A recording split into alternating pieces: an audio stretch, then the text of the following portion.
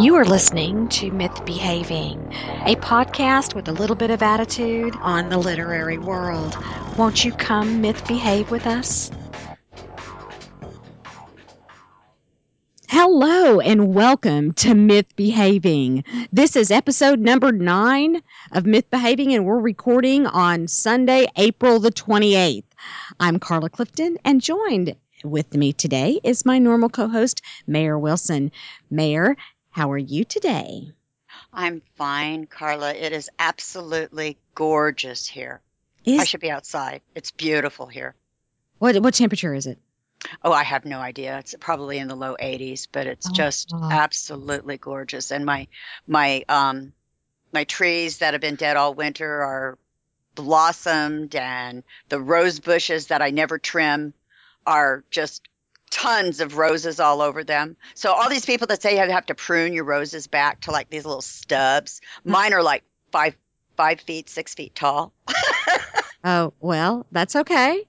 That's okay. So it's fabulous. Well, I went today and bought. I got the deal of the century. We're trying to have our own little orchard out here in the boonies. Y'all know I live in the country, and I bought.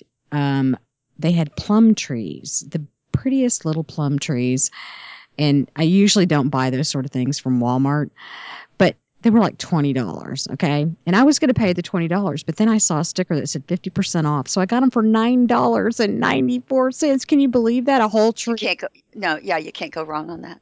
Can't go wrong on I that. have my little pair of plum trees. So, yeah. Well, listeners, each Myth Behaving show features a special guest from the literary world. It could be a writer, a publisher, agent, editor, or anyone else connected with the world of publishing. Plus, we have several special segments related to reading or writing. Shh. Be very quiet when hunting books in the library of a myth behavior. That means it's time for something from the library of a myth behavior. And today I'm recommending South of Burnt Rocks, West of the Moon by G.J. Berger. This is a historical fiction set over 2,000 years ago in Iberia. It traces the story of what happens when Rome breaks a treaty and seeks to subdue the villages in Iberia. And our heroine is Lavena, and GJ can correct me if I'm wrong on that later. She's a young woman who is trained to become a warrior, and she'll give any modern heroine a run for their money, that is for sure. I read this book, it is absolutely captivating. Well, you just spilled the beans. I did. Normal. Our special guest today is GJ Berger. Welcome to the show, GJ, and thank you so much for joining us today. Oh, thank you. This is a treat for me, and I'm honored. I'm truly honored to be part of your show and to tell you what I can about whatever you'd like to know. Fabulous. I'm particularly happy to have GJ on today because GJ is actually a friend of mine and an author friend of mine over probably the last year and a half, 2 years now. And I actually got to meet him back in, what was that, February, Carla? I think so. February. And I actually got to meet him, and he and another friend and I met up in Laguna, which is one of my favorite places in California, and had a fabulous afternoon. So I'm very happy to have you on the show with us today. It's really a treat. And I have to tell you, Burnt Rocks is absolutely, it's beautifully written, it's beautifully edited.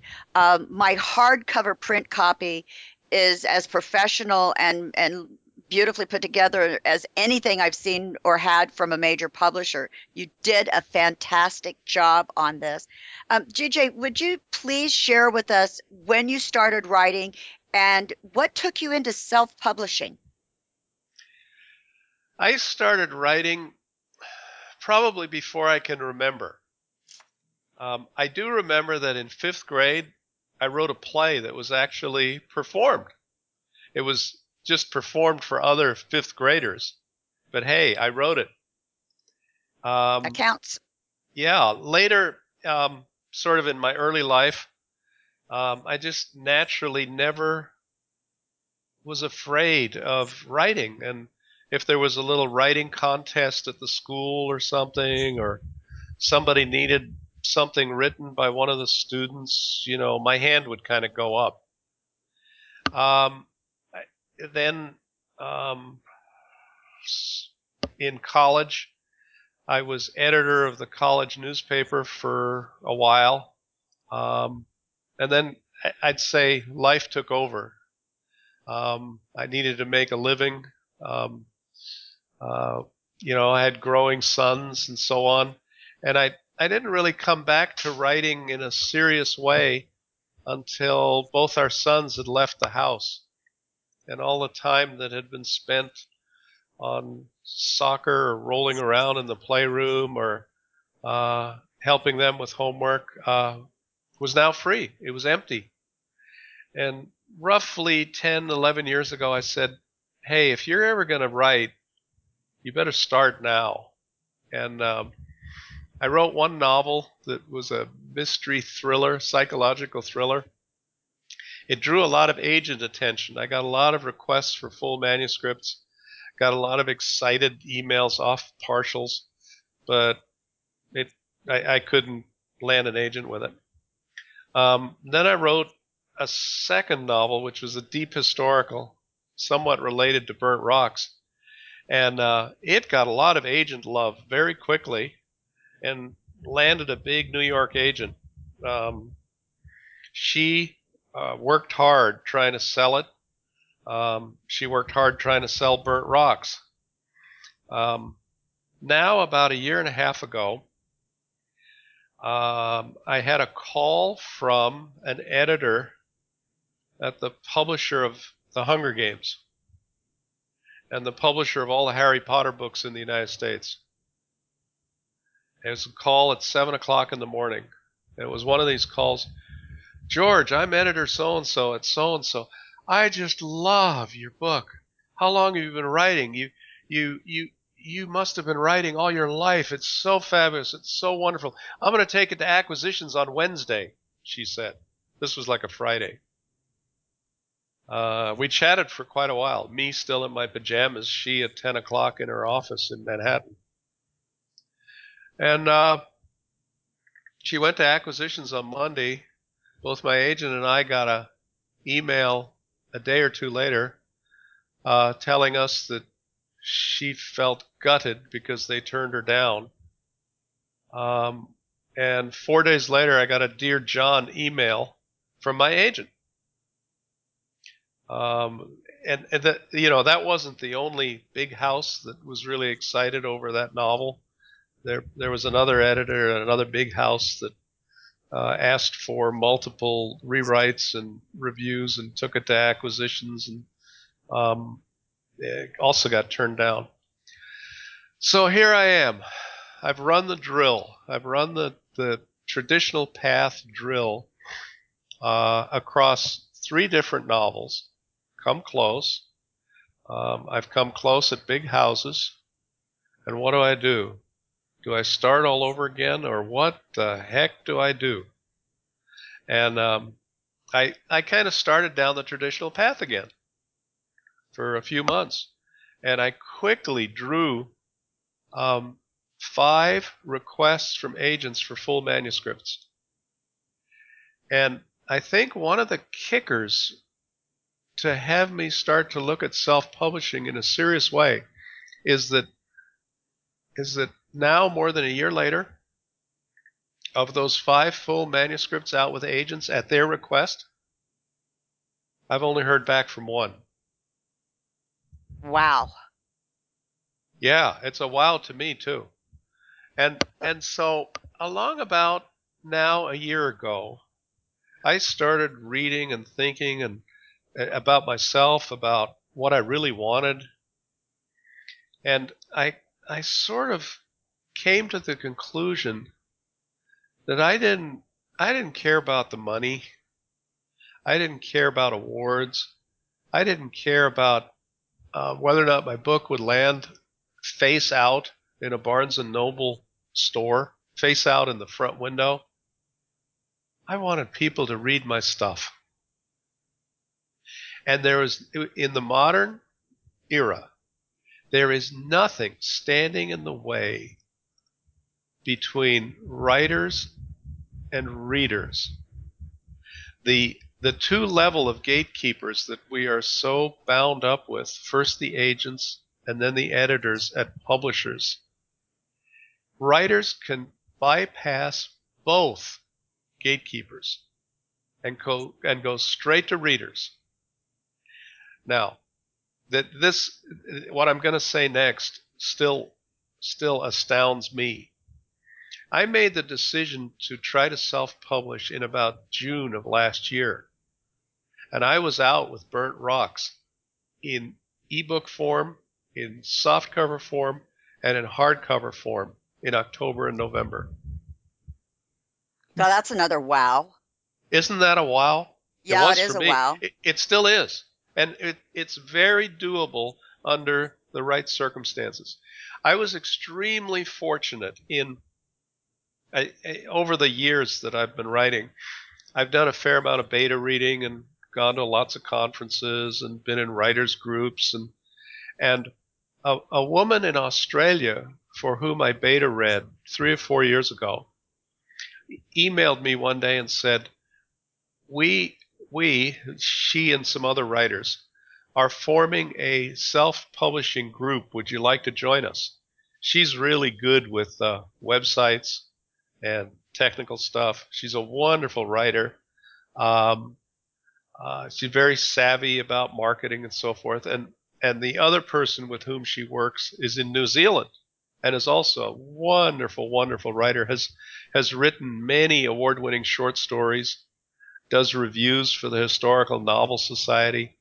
And those two invited me to kind of join them on a self-publishing effort, a joint effort. And any book that we three think is worthy, we ask it to join our little group that we call Writer's Choice.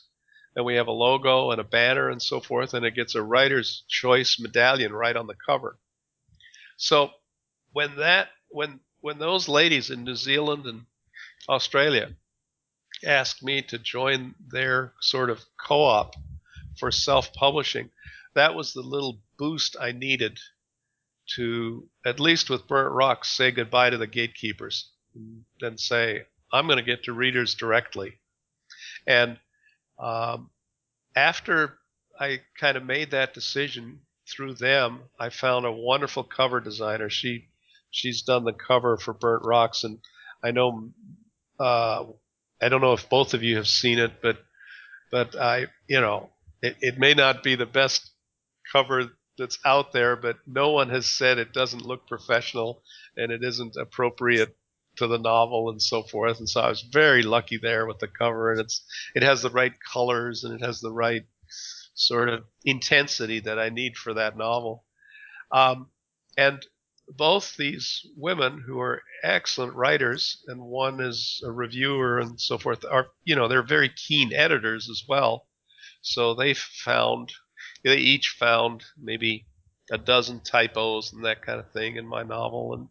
And then the other thing that I sort of lucked out with is through another network, I found some really good typesetters who did the formatting for both the e-downloads and the paper versions of my novel, and they helped me coordinate with the book manufacturers, the printers, the cover flap text, the spine widths, the paper color, the margins, the fonts, the spacing, all of that, all those little details, they helped me coordinate.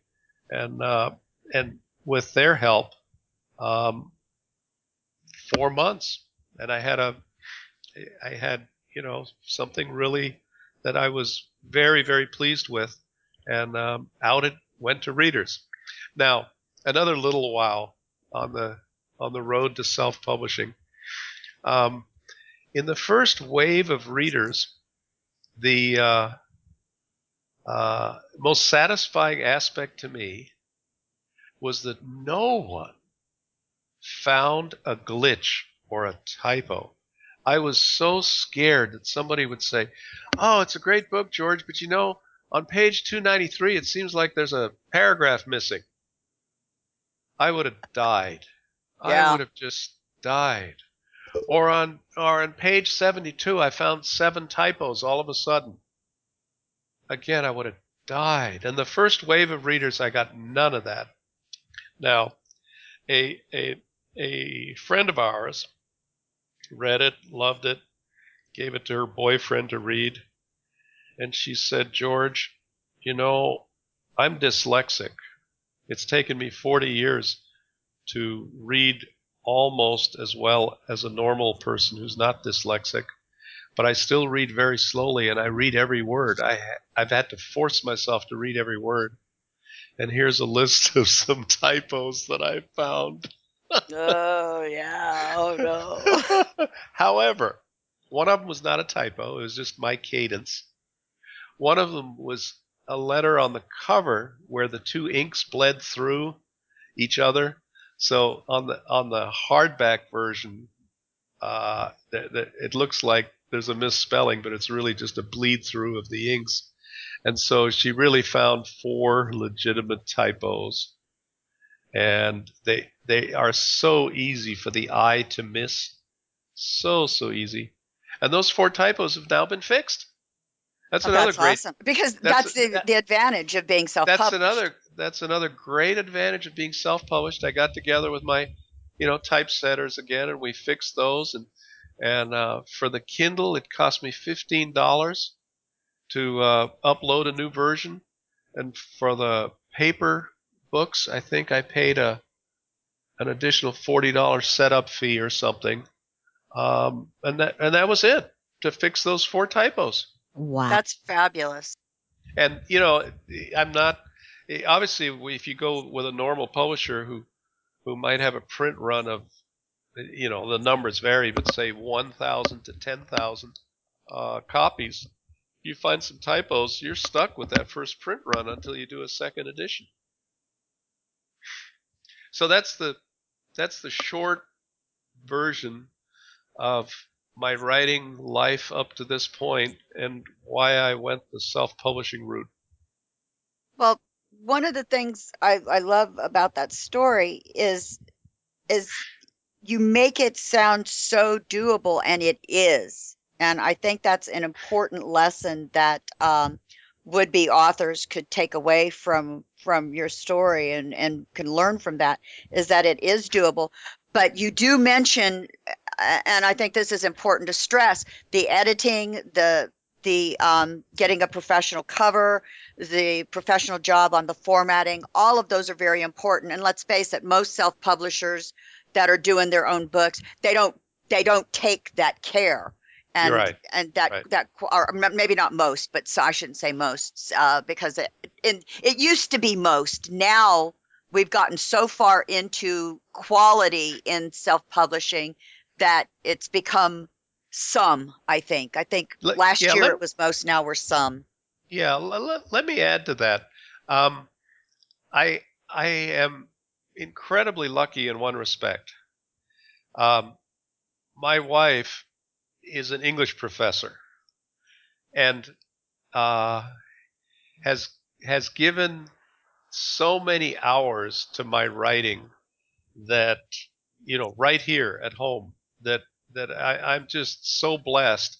And in the very last edit, after it was formatted uh, for print copies, um, no, in the very last edit before the print copies, I sat at my computer while she read out loud. And the out loud reading, along with both sets of eyes looking at it, caught a lot of little errors. And I think that it is essential for a self-published work to have that kind of close attention to every word, because readers are terribly impatient. Word of mouth among readers is everything, And if there are some glitches, some bad typos, some formatting problems, particularly early in the book, they'll put it down and they'll move on. And with services like Amazon, where you can read, like on my book, 4 chapters for free right online, in the Look Inside feature of Amazon. Well, if there are a bunch of typos or formatting glitches in the first 4 chapters, nobody's going to buy it. So that Yep. that aspect of a clean, easy to read, well formatted manuscript is very, very important for self-publishing. Then the other thing that's really important, and I didn't know this until about 3 months after mine was available, is the early reviews, particularly for a self-published person, self-published author, are vitally important. When someone goes to buy a book, they'll pull it up on the Barnes & Noble website or on the Amazon website or on Kobo or Smashwords or someplace, or on Goodreads. And if you've got some 1s and 2s sitting there with 1 and 2 review ratings and discouraging or bad words along with them, you might as well start over, give it a new cover, give it a new title, and do it under a pen name, because you're in serious trouble if that happens. And I was, again, very fortunate. All my early reviews from both people who I know, some distant acquaintances, and total strangers, none of them was lower than a 4 with very nice words. That's awesome. That's awesome. But it's a quality book, and that's one of the things that impresses me, and I'd like to think that we can hold you up as a standard for people to say, okay, this is what you want. You want to self-publish? This is the lesson to learn from you, because you've done it. You've done all of the things right. You had it formatted. You had it edited, and had it edited well.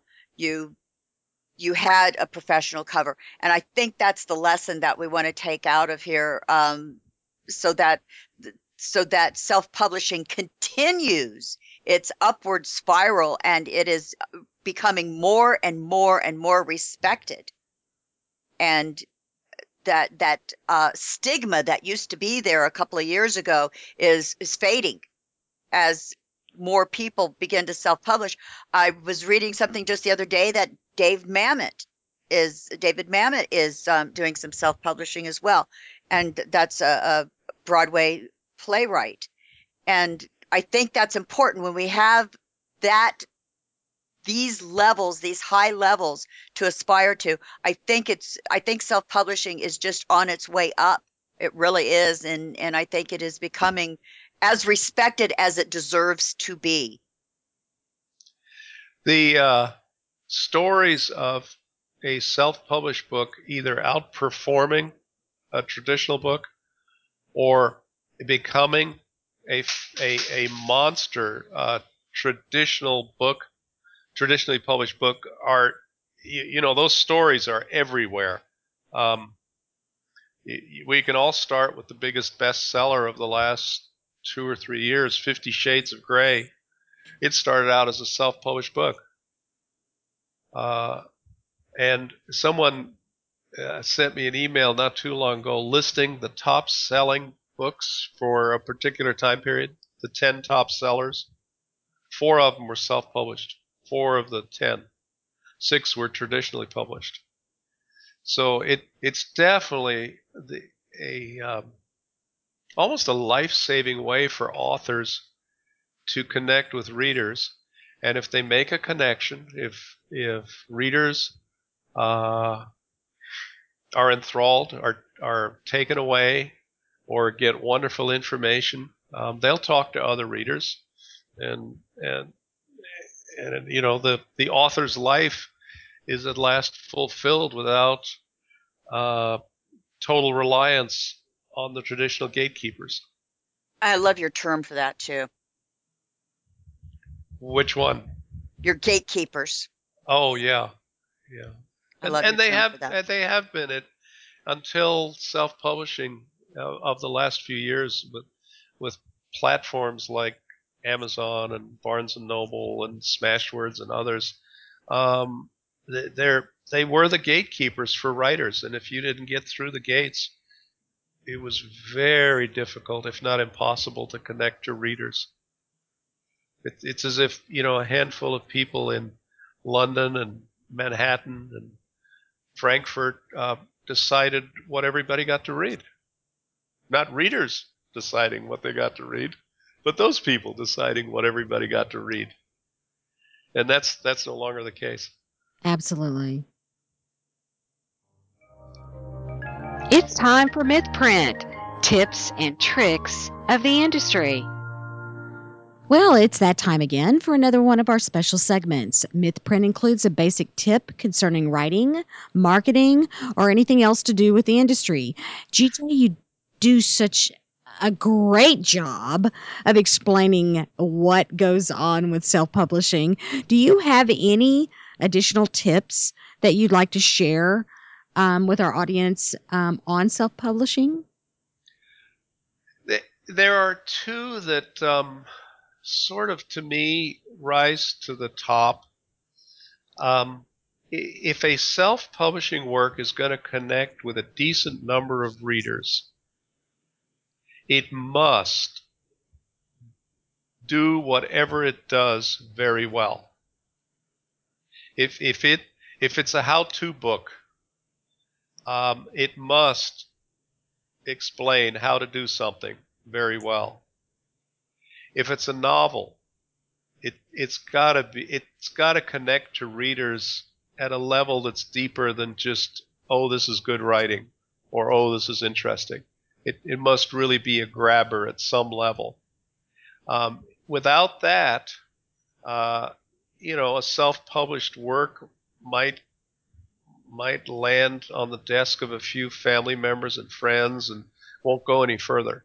It's got to be good. A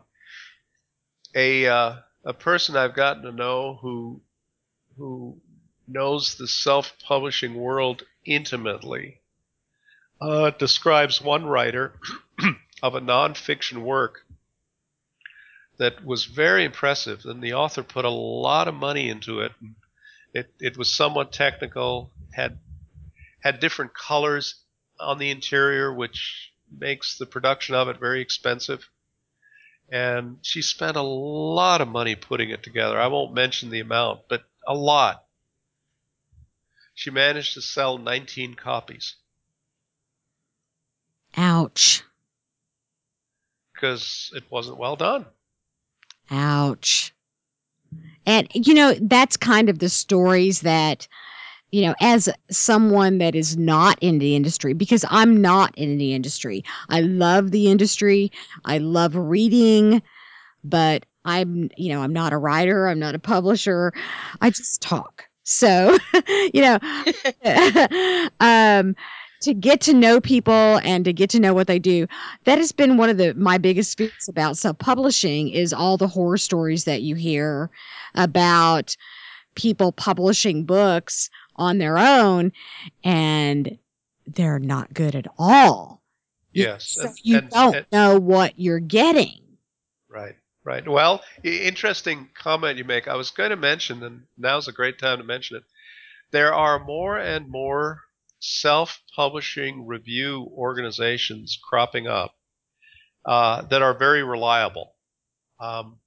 There's a group called Awesome Indies, Awesome Independence, Awesome Indies, AI. It has a wonderful website.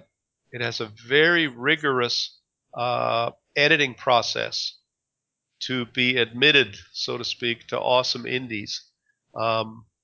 And it, once a week or so, adds a novel or two or three that have been thoroughly vetted with a standard that is, this is as good as a good traditionally published work. The plot, the characters, the writing, the copy editing, the pacing of it, It has no holes and is very well done and is a worthwhile read. And I was fortunate enough Burnt Rocks was fortunate enough to be accepted to Awesome Indies, and I'm now an occasional reviewer for Awesome Indies. And I've got to say, I've reviewed 2 self-published books. One, I stopped at about page 2 because by the time I got to page 2, I had encountered 14 to be verbs, that is, are, were, just very weak verbs. And I was on page 2. And I got into 14 and I couldn't read on. I don't know whether that book was accepted, but I don't think it was. And then I read another one that was totally enthralling.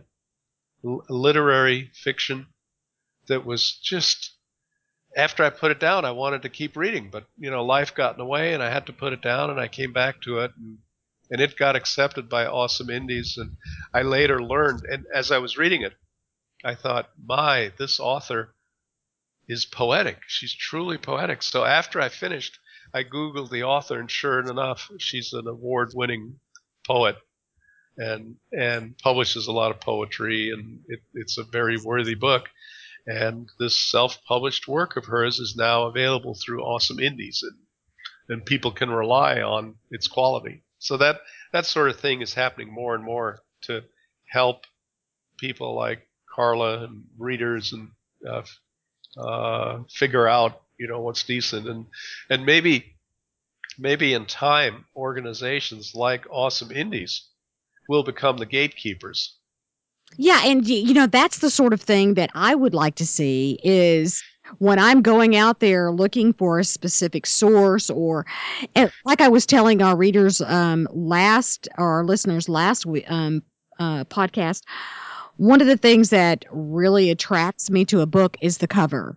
And I have seen your cover and I think it's fabulous. But that's what draws my eye. I mean, that's the first thing that catches me is as I'm going through, whether I'm walking through Barnes and Noble or whether I'm perusing online and on Amazon. There's many times I go on Amazon and just go through book by book by book to see what's suggested and that sort of thing. And I would really like a source that will tell me, you know, if this is a self-published book, is it worth me buying? Yes. I mean, Yes. an ebook that's, not too bad, $5 or whatever, $10. I don't feel so bad, but I don't want to waste my time because my time is precious to me. And if it's, garbage, I don't really want to waste my time or my money. So I'm glad to know about that. Thank you for sharing that. You know, GJ, writing is a process of so many things. What about your entire, and you've told us just some fabulous information here, but what about this process do you love the most? Oh, I love the writing the most. When I finish something that makes me laugh or raises my own goosebumps or tears me up or just causes me to stand back and say, wow, where did that come from? That's that's the experience that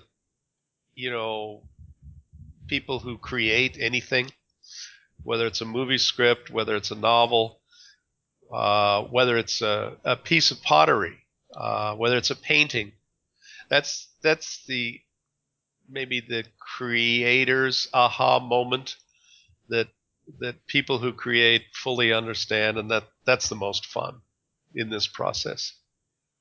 Well, that's cool. Is there anything about the process that you don't like? Yes, and forgive me for I love the saying, way he said that. Yes. you know, forgive me for saying this because we're spending a lot of time doing it. I I really don't like promoting myself. Um, I I I from a very early age, I had drummed into me um, that your actions ought to speak for you, not your bragging or touting about yourself.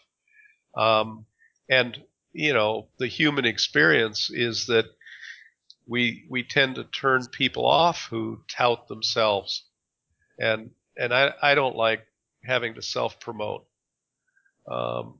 You will not find on my website or anywhere stuff that says, oh, buy my book and you got to buy my book. I just that's what it, I that's the part, as you can tell from my halting response, that's the part that does not come easily to me. Oh my gosh, you sound so much like Mayor. I keep telling her to put the buy button, on her website. I'm going, you've got to promote yourself because, if you don't do it, it won't get done. And she goes, but I can't. Yeah, I yeah, can't put I that can't, on there. I can't either. And See, I've got a friend who thinks like me, Carla. I honestly believe that from lots of reading and my own experience and the experience of other people, um, uh, authors need others to promote them. And Malcolm Gladwell, who wrote The Tipping Point, writes about um, things when they really become hot, and all of a sudden, he writes about sneakers and Vans sneakers or different kinds of sneakers, and all of a sudden they become really hot, and everybody's got to have them. And those tipping points come about not because of promotion by the product maker or producer, but they come about because there's a group of influential people who really promote them and tout them and insist on buying them or wearing them or whatever. And then other people really take notice and the thing takes off. And that's what good writing and authors need. They need other people to tout their work.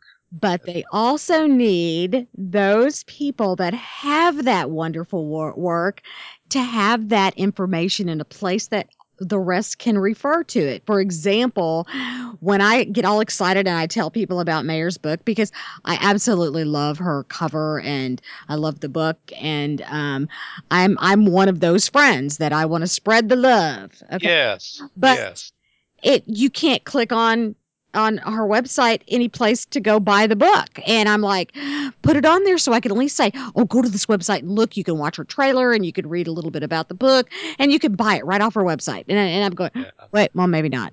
Well, I have to confess, I have links on my website Uh-huh. to where you can buy it, but I don't have the buy now button. No, I don't have the buy now button, but I have a link because she made me have Yeah, yeah, yeah. it. But see, she takes care of me. This is the whole thing. I've got Carla to look out for me. Oh, you guys are great. Anyway, authors work in so many different ways.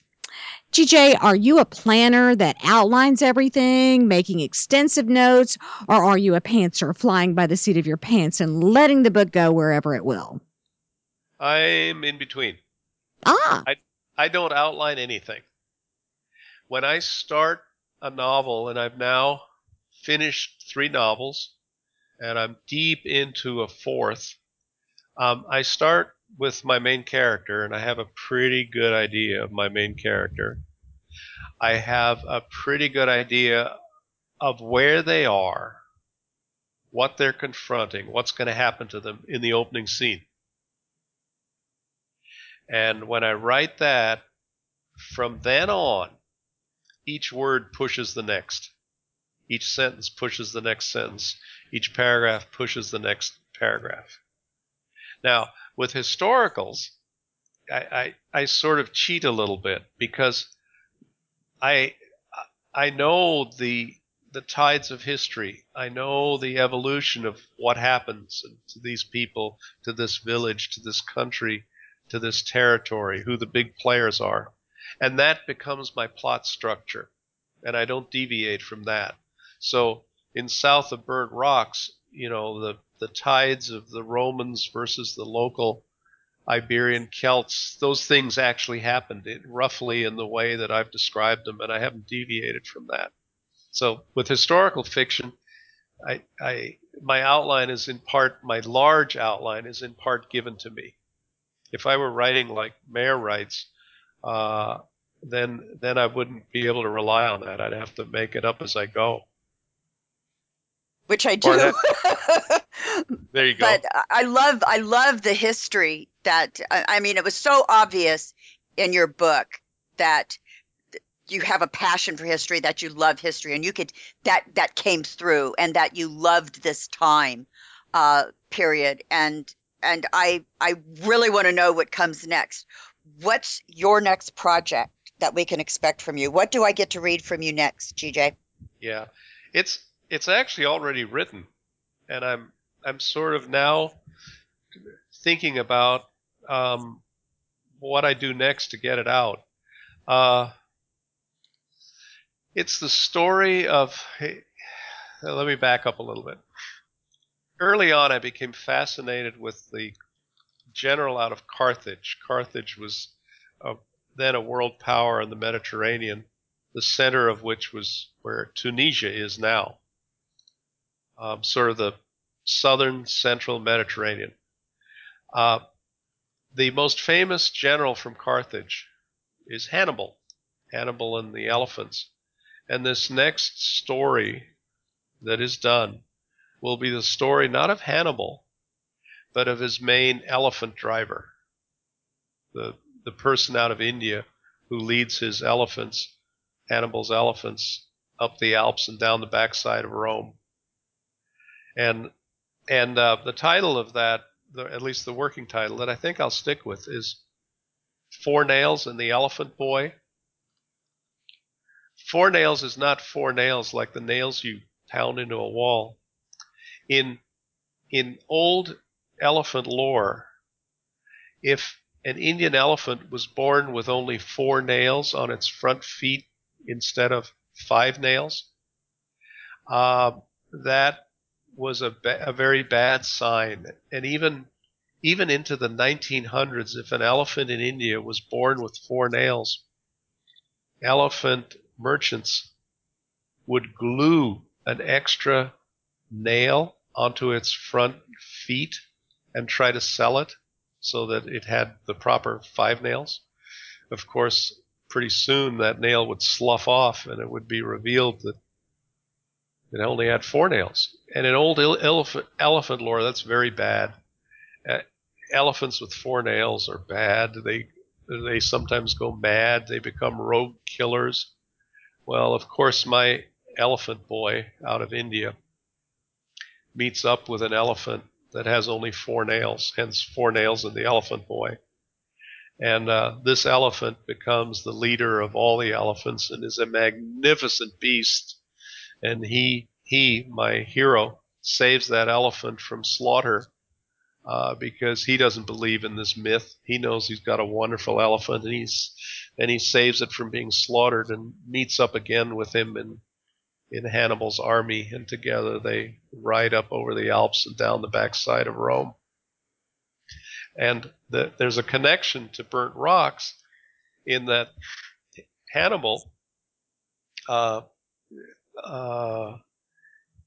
bought the services of a lot of mercenaries along the way, including Celtic warriors from Iberia. And the leader of those Celtic warriors is Lavina's father as a young man. And he, as the tribal leader in charge of 7,000 Iberian Celtic warriors, has quite a set-to with Hannibal, because in actual historical fact, those two didn't like each other very much. And I'm not going to go any further, but Cinyrax, Lavina's father, is in that next novel. So he is an actual historical figure then, Cinyrax is. Not by name, but there was a tribal leader of the Celtic Iberians who had quite a squabble in his alliance with Hannibal. See, I And love that. That sounds fascinating. Really and does. and I don't know his name, and all the history stuff I've read has not given me his name, so I gave him the name Cinyrex, which is an old Celtic Iberian name. No, it works. It's a great story. It is. It is indeed. Well, we've seen a lot of changes in the industry in the last couple of years. How do you feel about those changes, and how they've impacted your own work? And how do you feel about all of those changes? Well, as you can tell so far, I think I can be short with this answer. I feel liberated. I am. I am very That's a great answer. absolute. It's true too. It's true too. It's freed so many brilliant authors to get their work out there and not be stuck. And I love that about the whole indie scene. The misnomer is And now it's time for Mythnomer. That is our word or phrase for today. Today was tough because I could have gone two ways, but I've decided that today's phrase is self-publishing. And we touched about this a little bit already, GJ, but do you have anything else to add about the self-publishing? Yeah, let me give you something that I think is meaningful. Um, Sort of the tough question that I don't get is would go something like this. Every year there are published in the United States somewhere on the order of 800,000 books, or 2 million worldwide. Berger, how the heck do you expect to get yours out to readers when it's part of this tidal wave of books that is just swamping any reader who might be interested? And that's a daunting prospect still. And maybe in times gone by, the gatekeepers were useful, because when you picked up something published by, I won't mention names, but a brand that we all recognize, you kind of assumed that it would be a good read and it would be worth an ebook download price or a hardcover price. And with 2.2 million books worldwide and 800,000 in the U.S.,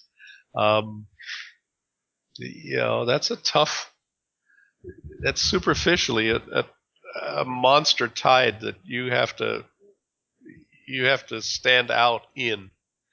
And I suppose you, Carla, and Mayor should talk to me about my thoughts of that in 2 or 3 years from now. And we will indeed. And That sounds like a good idea. and then I'll have a little more insight into that question. Excellent. Well, now we're going to get to the fun stuff. If you could have a Well, the other stuff was fun. I mean, this is really fun though, because this is Okay. This is Are you promise? I promise. I promise. Okay. If you could have a dinner party with any 7 people, living, dead, or fictional, who would you include? Oh, wow. I can have fun with this one. Absolutely. Let me think about that for a second. But I kind of see 3 people, and they come as a trio.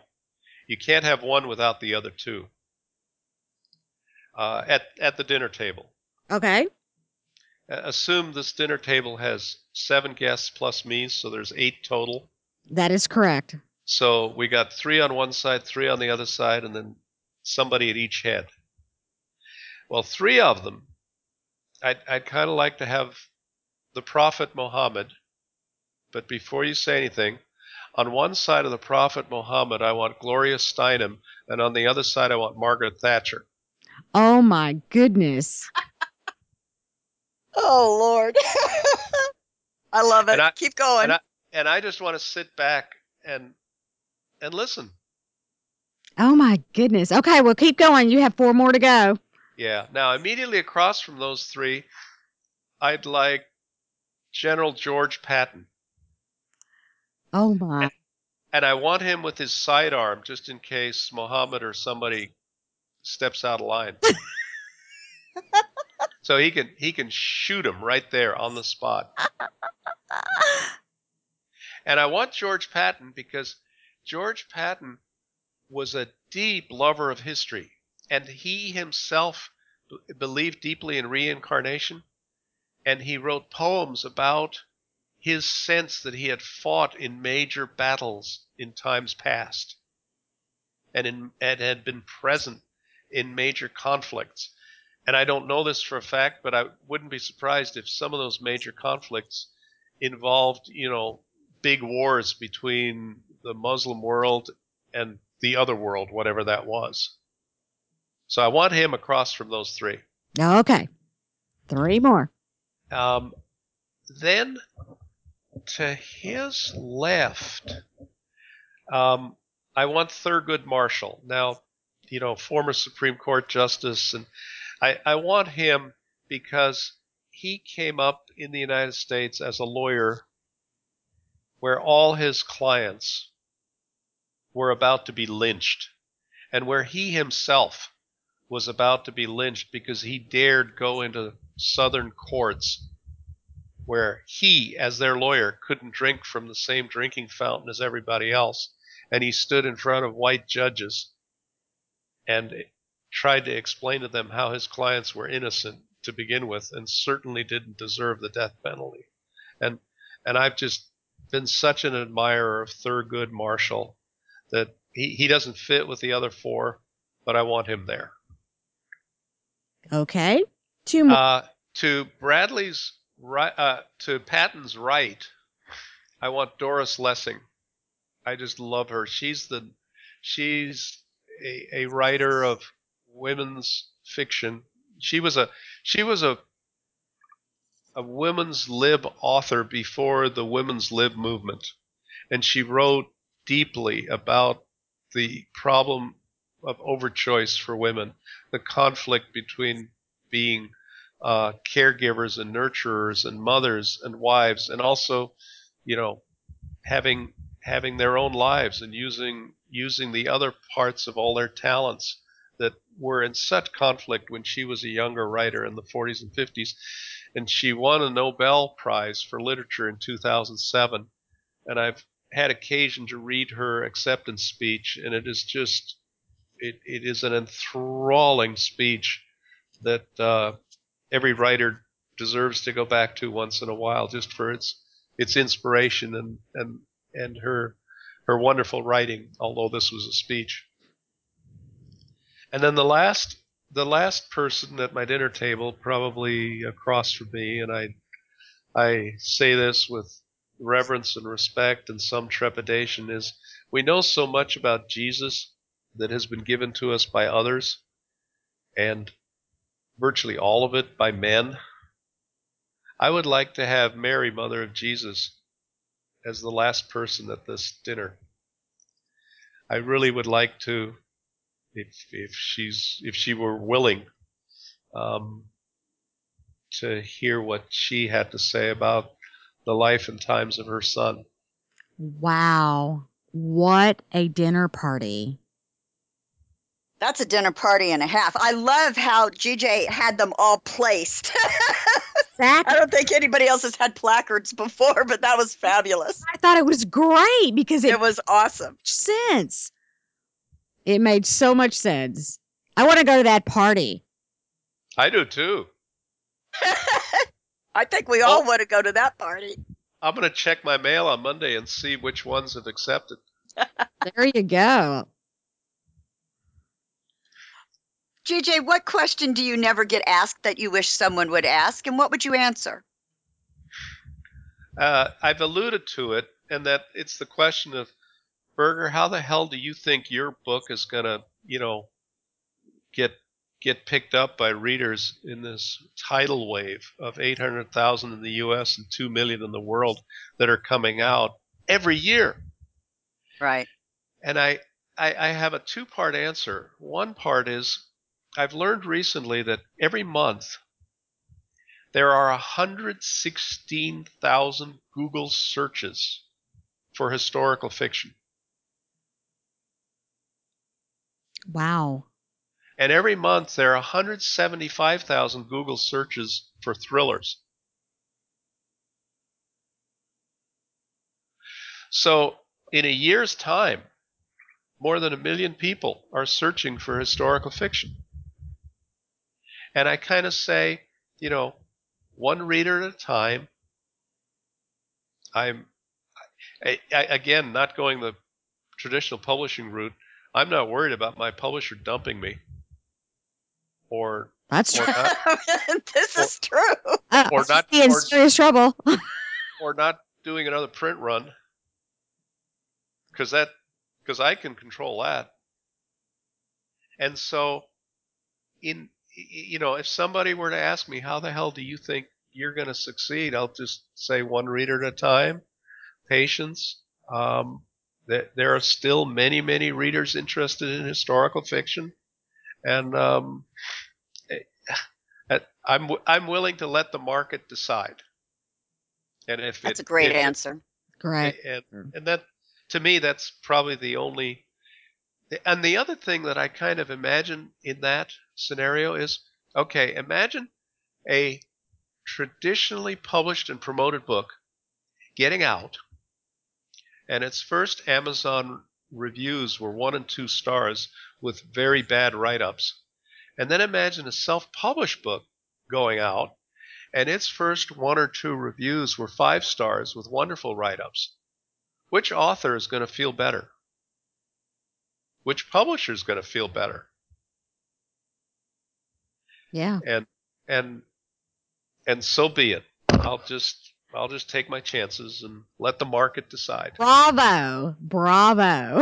I think it's a wise way to look at things. Going on, everyone has their own personal myths. Things a lot of people think about us that may or may not be true. Their very own personal myth behavior, if you will. What myth behavior do people believe about you that is absolutely not true? Yeah, people who know me just a little bit or meet me or something, as Mayor has. Here I am, an older white guy who appears pretty fluent in English and is just kind of your standard image of an older white guy. Well, English is probably my third language. By the time I got to high school, I had gone to 11 schools at least. I was raised by a single mom. We were so poor that there were evenings when we had mayonnaise and ketchup sandwiches for supper. I've sort of had a roustabout life that has taken me many, many places, doing many, many things. And part of those places were to, old monuments and terrain that hasn't been walked by too many people, at least not today's people. I've had multiple careers, and that has been such a wonderful background for writing, and it allows me to relax about my writing. My mom, came close to perishing when I was very, very little, multiple times, and every day is a gift, and I'm thankful every day, and it makes me so relaxed about this journey that I'm on now.